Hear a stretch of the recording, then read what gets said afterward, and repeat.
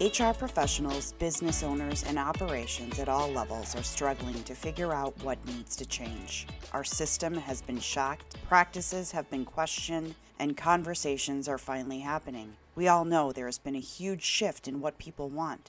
Inclusion and diversity are common phrases, but often misunderstood. Generations are coming together more than ever on what's important. Mental health has been brought to the forefront of everyone's mind. Let's humanize these conversations. Let's talk about what's important for employees to be successful in life and at their job, and how companies can create an environment to allow them to do both. Because successful people will make up a successful workforce. I'm Leanne Lovely. Let's get this conversation started. Today I have a very authentic and amazing guest joining me, Michelle Vanderhey. After the death of her son, James, Michelle battled depression, anxiety, and PTSD. Her relationship with her living daughter was torn apart. She was binge eating to numb the pain and felt completely lost with where she was and where she was going. Michelle found herself again with a holistic approach to healing alongside professional help and a meaningful connection built in a community with folks that were able to help her know her worth. This led her on an unexpected path where she now helps founders and nonprofits to recover from or prevent burnout from overgiving and compassion fatigue so they can create long-lasting, sustainable impact with their organization without losing themselves. Michelle founded Light of Love Coaching in February of 2020 and is a trauma-informed certified holistic life coach. Her mission is to create a welcoming community of folks that rediscover who they are by knowing their self-worth and embracing their spiritual gifts so they can be empowered to influence change for themselves and others around the world. Together, they are co-creating a more inclusive, peaceful, and prosperous world. Michelle has been featured in Brava magazine and is regularly a guest on podcast. When she is not coaching, speaking, or facilitating, you can find Michelle making dance videos in her kitchen, biking to Pilates, getting lost in the world, or running with the sunrise. Welcome, Michelle. I am so excited to have you join me today. Well, thank you. Thank you for having me. Why don't you start off by telling us a little bit about yourself and about your business? Sure. So I live in the Sauk City, Wisconsin area with my husband and daughter. And we've lived here for 8 years now. We lived in Madison for a while and then moved here for my husband's work. And I've worked from home most of my life, so I'm just mobile. And I'm a certified holistic life coach, and I do trauma-informed work, and really passionate about helping leaders and founders of nonprofits and mission-driven organizations to create sustainable impact and sustainable success without burning out, a lot with focus on like overgiving, compassion fatigue, and vicarious trauma. And I utilize trauma sensitive yoga as well to help with those things. That's amazing. And I think that a lot of people nowadays suffer from overgiving. I think that's especially in the nonprofit, space. And that's absolutely amazing. And your business, when you and I talked, really came out of trauma in your life that led you down the path to coaching. Are you open to telling us a little bit about your story? Yeah, sure. Yeah. So coaching was something I never thought I would do, even though I would always have people kind of tell me like, oh, you should be a coach or you should be a speaker and that kind of stuff. And I just kind of, was like, okay, yeah, you probably say that to everyone sort of thing. Mm-hmm. And then unfortunately in October of 2018, we had a son that died when he was about 12 weeks old in his sleep. And after that happened, obviously, like just all sorts of stuff.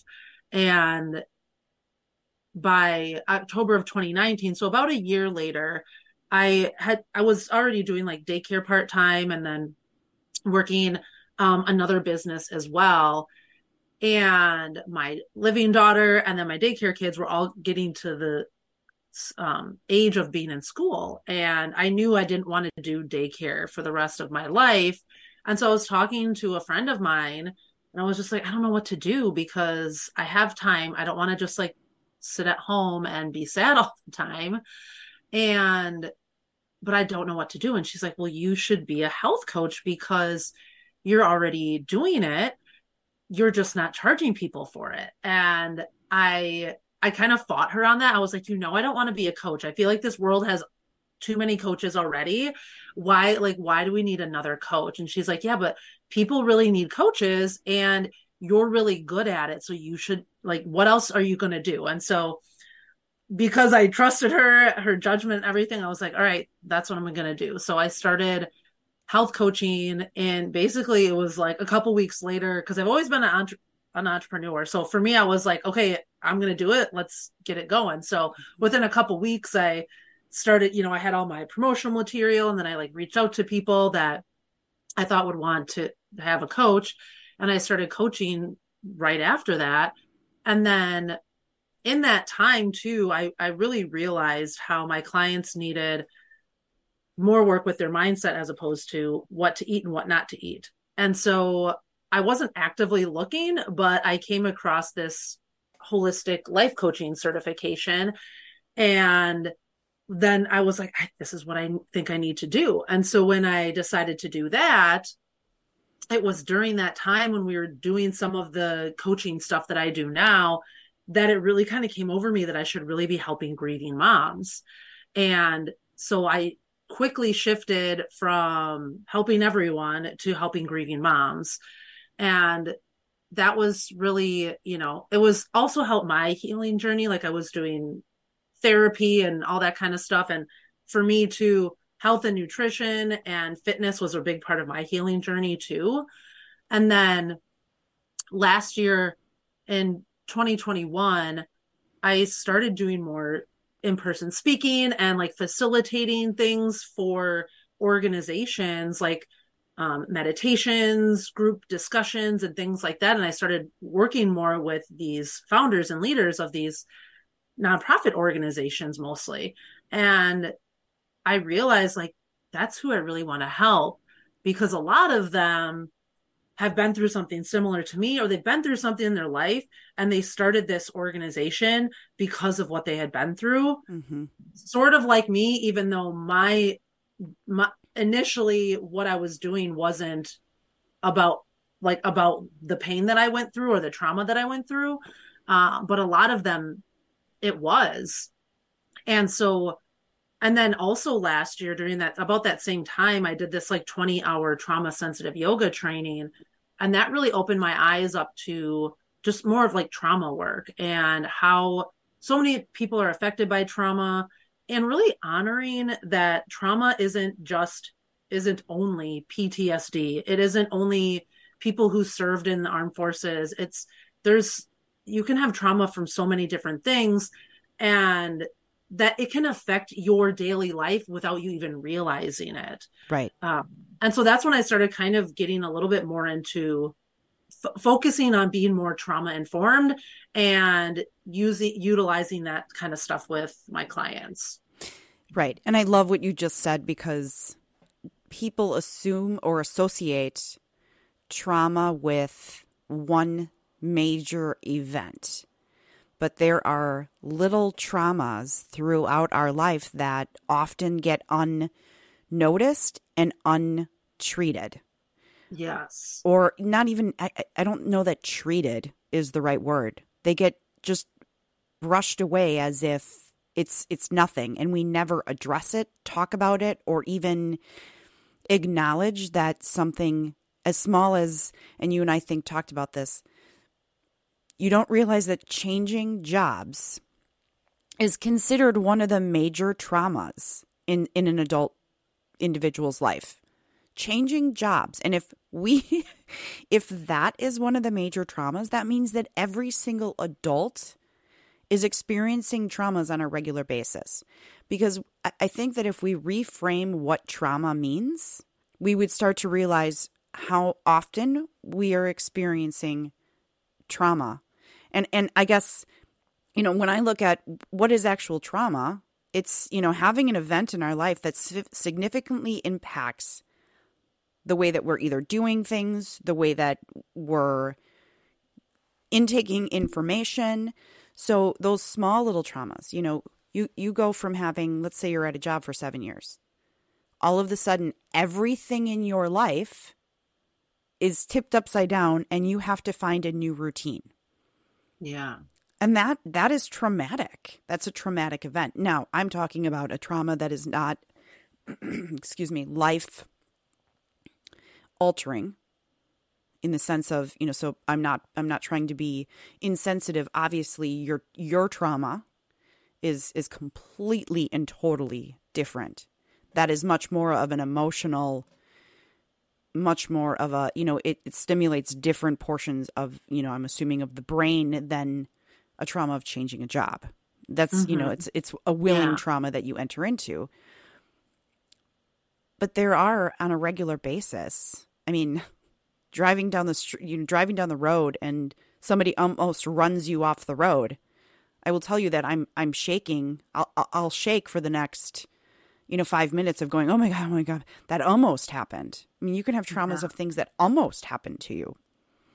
Definitely. So, and talking about different types of trauma too, I think that's a great thing to bring up, because it doesn't mean that we're like watering down or making it seem like, oh, trauma isn't a big deal because everyone experiences trauma. It's actually the exact opposite, is that like it's like different types of traumas have you experienced things in a different way and need different types of healing or different ways, but like making sure that we're not just pushing them to the side or suppressing them too. And sometimes too, some of those like quote unquote smaller traumas can be things, especially from like childhood, like things that happen over and over again that are like small little things that affects like what you're telling yourself and how you feel about your self-worth and all of those types of things as well.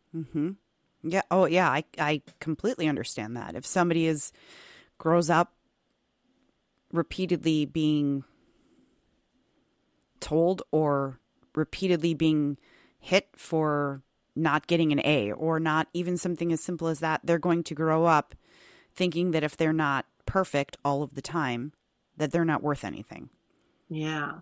I and that's just an example I'm assuming off the top of my head, but that all of the good that happens to us and all of the bad that happens to us is going to make up how we process information as adults and how we see ourselves when we look in the mirror, and how I'm assuming, are able to self-soothe ourselves.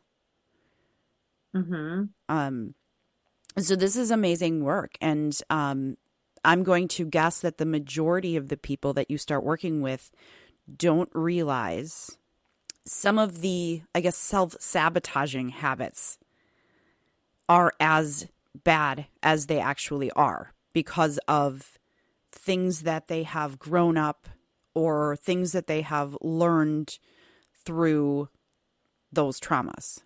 Yeah, definitely. And too, talking about traumas is just like collective traumas too. So the most obvious one that happened recently was COVID and the pandemic. Is like, that's like a collective trauma. So even like mass shootings and things like that, or like natural disasters, those are traumas that people experience on a collective level too.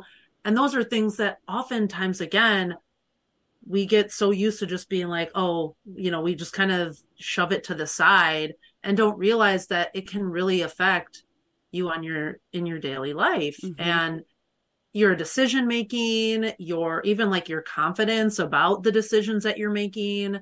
It can really affect all aspects of your life. And so do you think that when a large group of people experience a trauma. For instance, COVID, we just all went through this, right? And there were some people who took it extremely, extremely difficultly. And again, I have a very strong support system. My family, we all managed to, find a way to continue to connect and talk. But there are many individuals out there that are lacking in that don't necessarily. So do you think that because there are some people who have that strong community, that they will sometimes push aside and make light of some of those, traumas that make it even more difficult for others? I think it could be twofold. I mean, the community aspect can be something that can be really beneficial, because like the not feeling so alone in something can really be helpful. But if it's affecting you differently than maybe the people that you're around most often, that can be really challenging, because you could start thinking like, well, what's wrong with me for feeling this way about this when my closest friends and family don't feel the same way? And oftentimes you might have friends or family that are feeling the same way, but it's like we don't communicate those things often either. So community can be helpful, but right. It can also, in the aspect that you're talking about, it can be challenging too. So how do we overcome that? I mean, I know that you talked about, kind of teaching or educating and helping people and, more to the HR.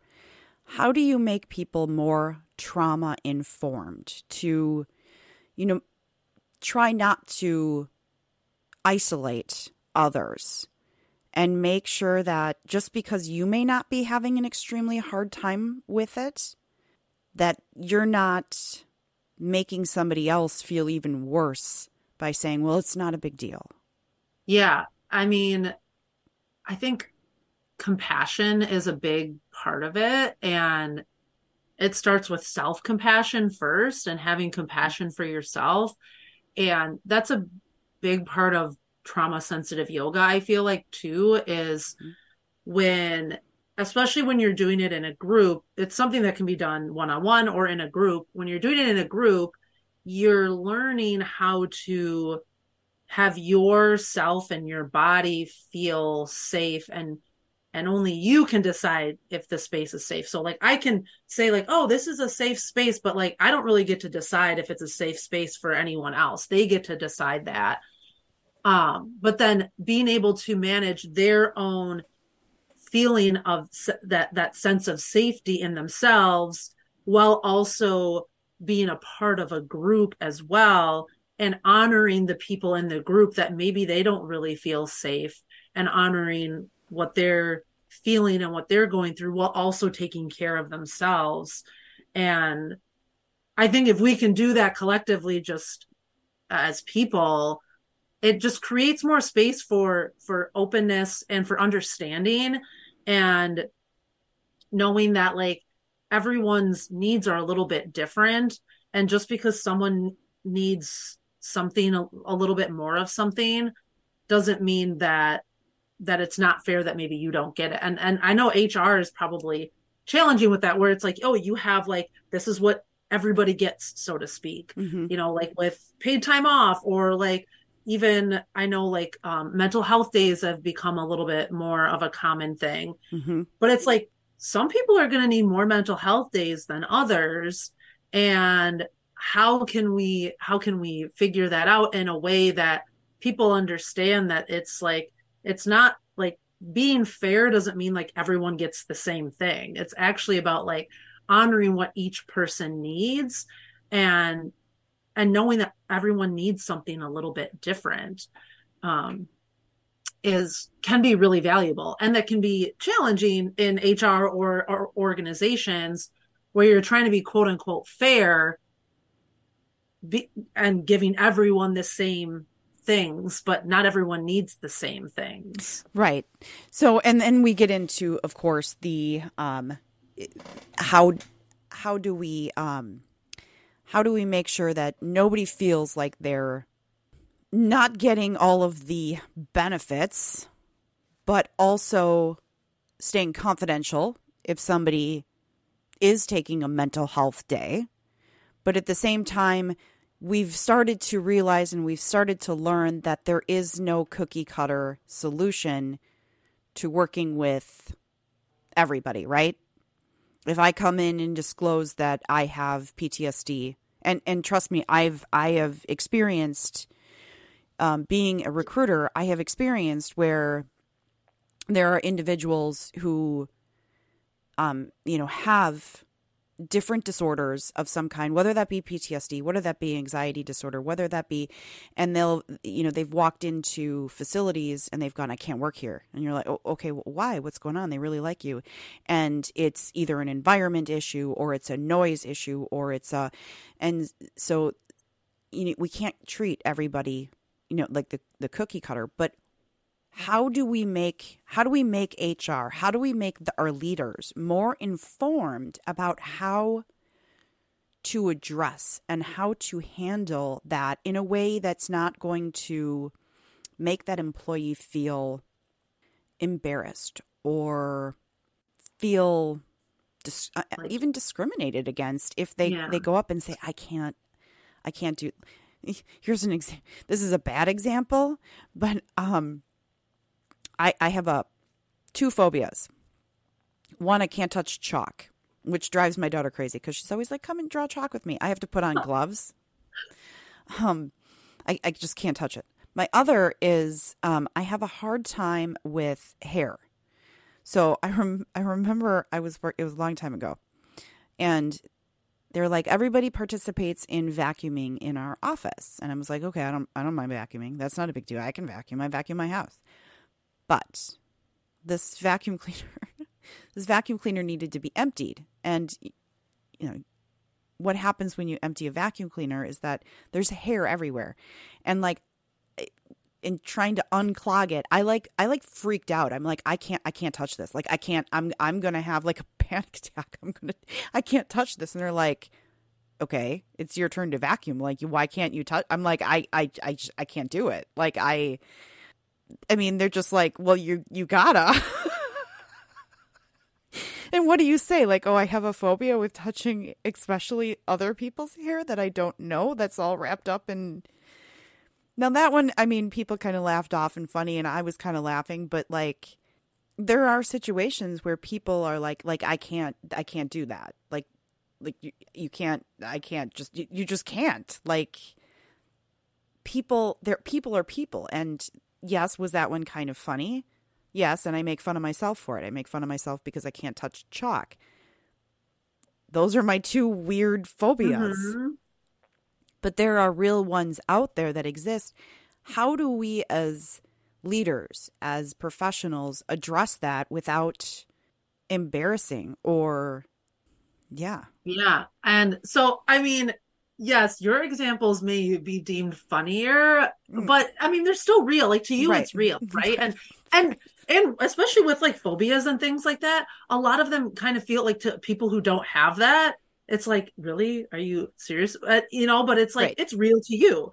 And that, I mean, that's exactly what trauma is, right? Is like, right. I don't have to know or understand what your trauma is to be able to help you through that. Mm-hmm. And so obviously, like, education is super important, but creating a culture in your organization that people are able to come to you and be able to talk through, like, okay, this is a challenge for me and I want to make sure I'm doing my part or whatever, but this I just can't do for whatever reason.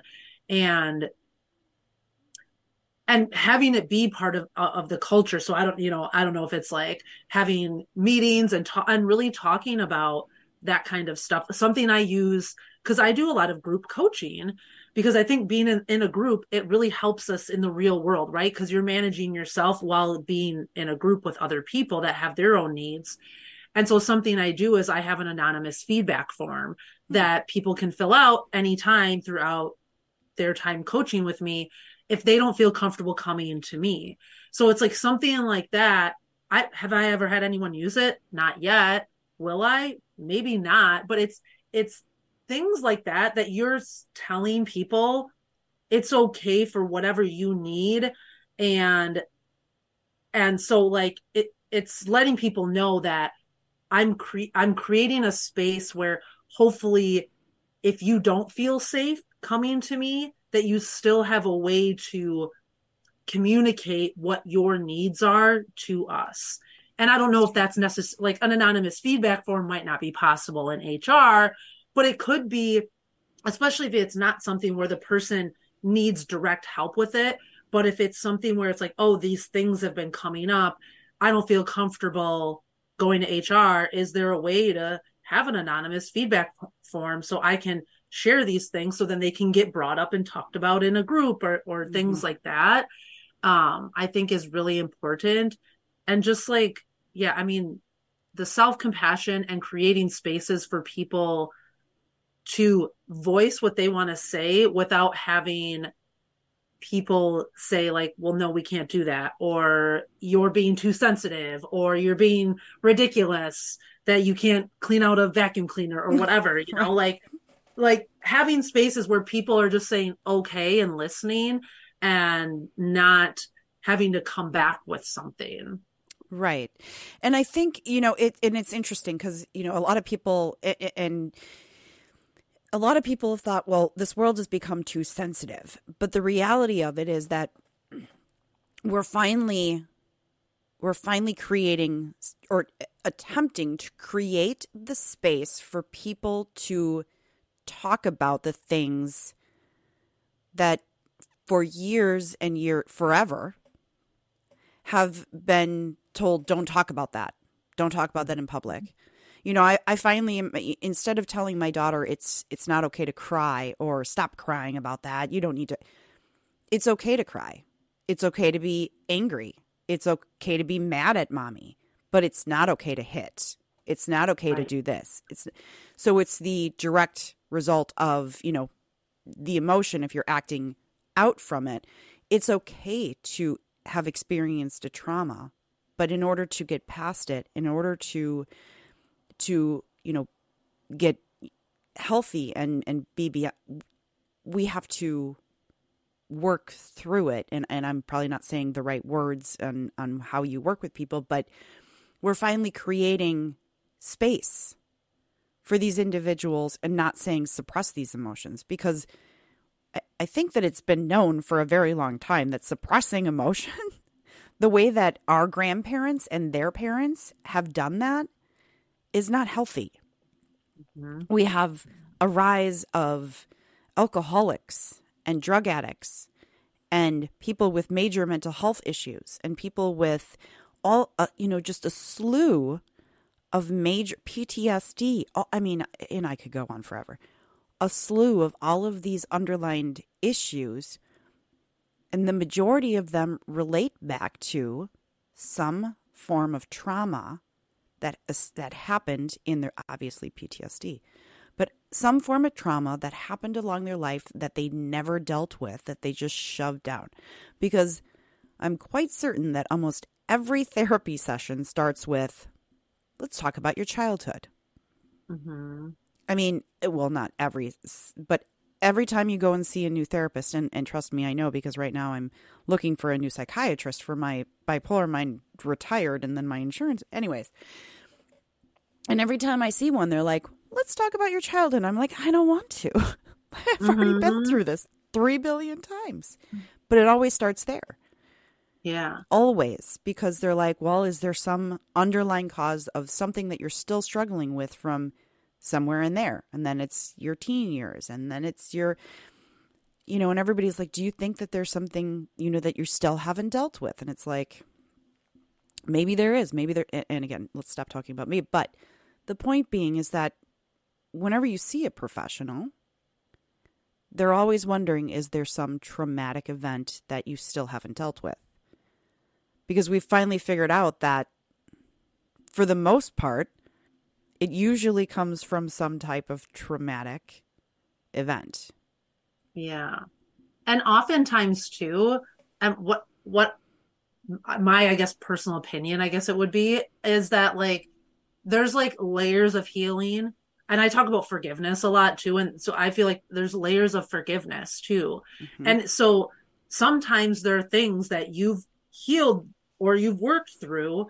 And then because I mean, I truly believe too, like you and I, like, it's like we're always trying to um continue to be better or grow. Mm-hmm. And not saying that we're not good enough now, but we're just trying to grow. And as you're growing, you're going to come up against things that you've never come up against before. And those new things can bring up old stuff that maybe you did some healing around, but maybe it just requires a little bit more healing around that. Mm-hmm. And there's nothing wrong with needing a little bit more healing around that. I feel like there's always layers of things that can be healed. And it doesn't mean that we're all like these broken people. It's just that there are wounds that can be healed or that may need to be healed.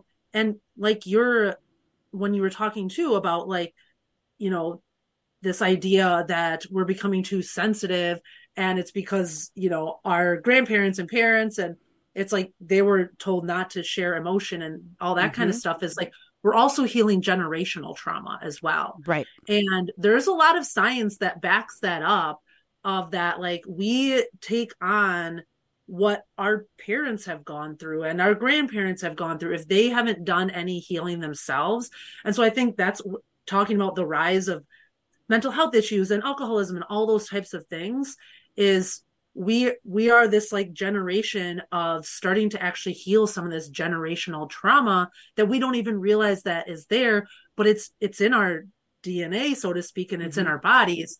And we have the ability to start doing some of that healing, and it's really important. And so and that's where like that self-compassion comes in, is knowing that it's okay for me to have to maybe heal part of this part that I thought I healed already. And that's again where a lot of times with my clients, it's like a lot of times they have seen therapists or are still seeing a therapist, but they're needing a little bit more, because what they're doing now is different than what they were doing before. So it brings up all these things in a new way. Mm-hmm. Absolutely. And I'm a huge believer in, you know, hey, psychiatrist if you need medication, talk therapy if you're really dealing with some demons, a coach if you're just not, you know, a life coach or a specific coach because I don't believe that 1 hour a week or 2 hours a week is enough, because they are trained to listen to you, not to assist you in making changes in your life, where coaches can actually help you make changes and put you on a path, not necessarily give you advice unless you're specifically seeing somebody to give you advice, but coaches can actually help you see the path and then help you and guide you to where that path is. Therapists are more of the come and talk and will listen and get it out. And there is a defining difference. And trust me, I have been through therapy. I mean, I've been through it all. I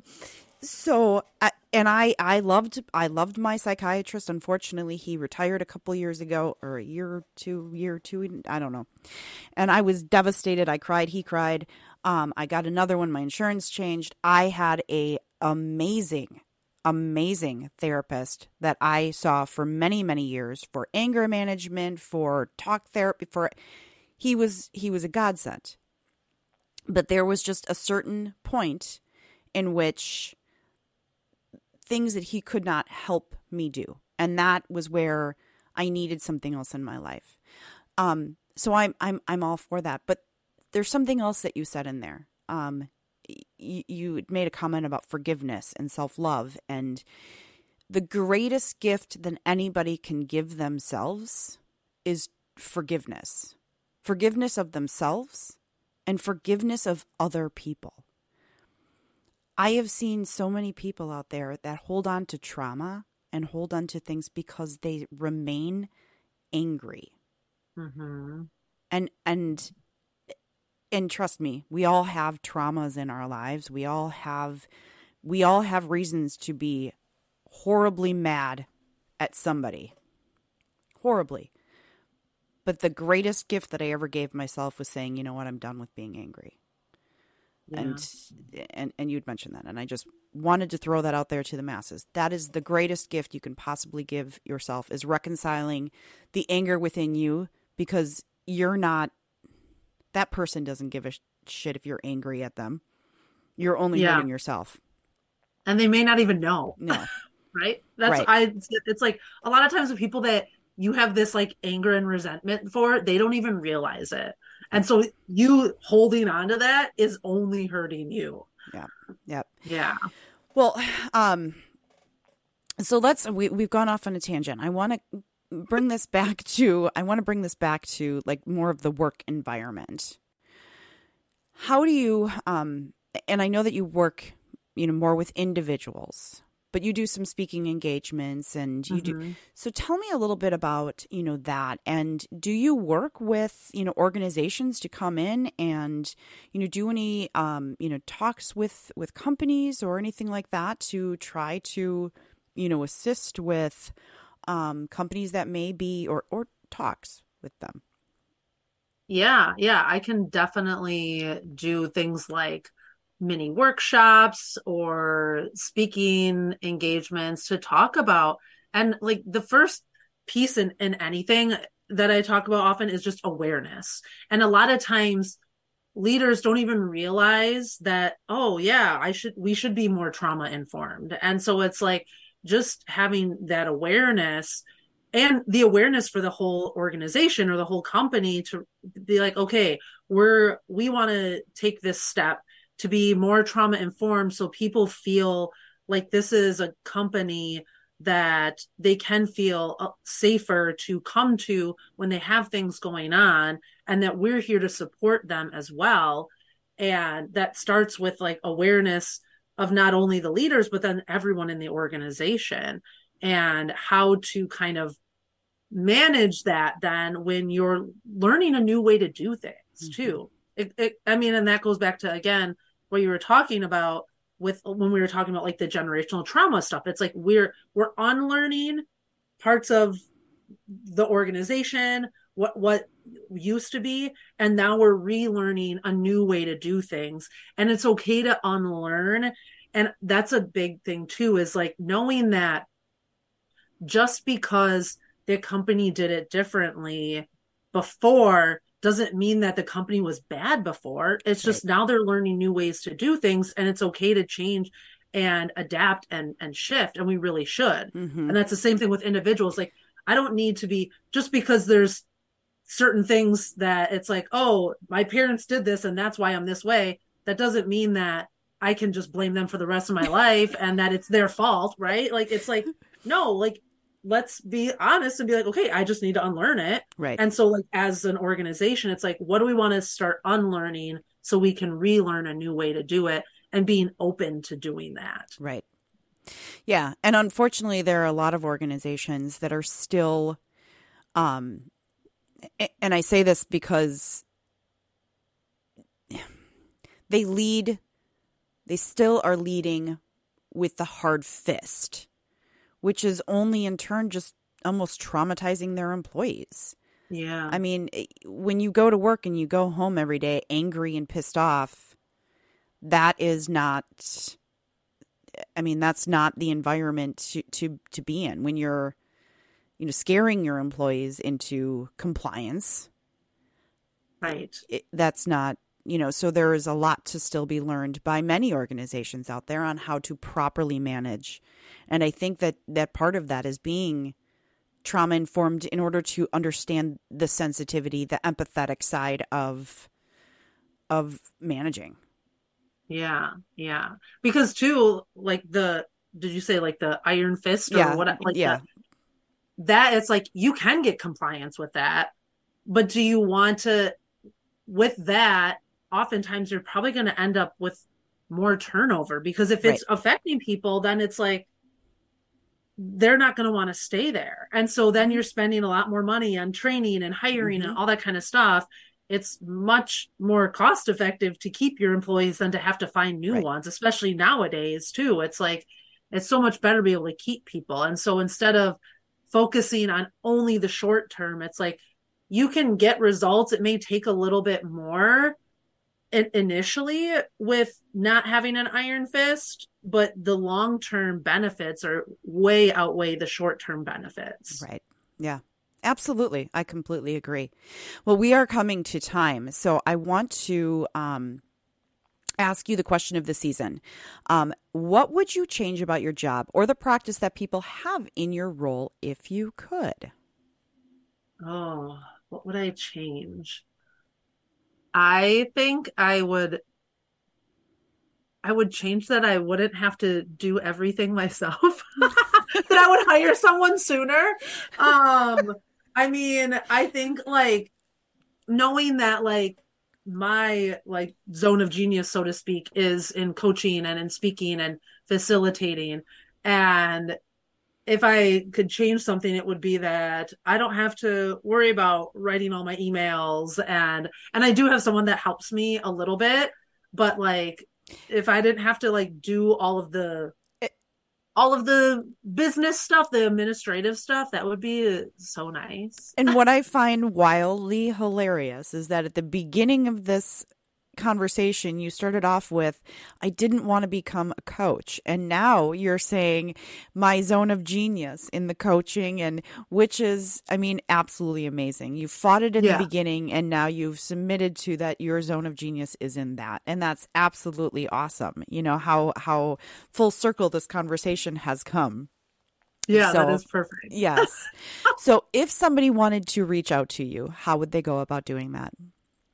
Yeah, I mean, they can find me on social media, Michelle Vandehay, on LinkedIn, Facebook, Instagram. Otherwise, if someone prefers email, Michelle@lightoflovecoaching.com. And yeah, just send me a message. I'm always open to a conversation, a question. I love meeting new people and having conversations like this, because that's how you create change is conversations and opening minds and opening hearts. Excellent. Well, thank you so much for joining me. This has been an awesome conversation. Yeah, thanks, Leanne. Thank you again for listening to Let's Talk HR. I appreciate your time and support. Without you, the audience, this would not be possible. So don't forget that if you enjoyed this episode, to follow us, like us, or share us. Have a wonderful day.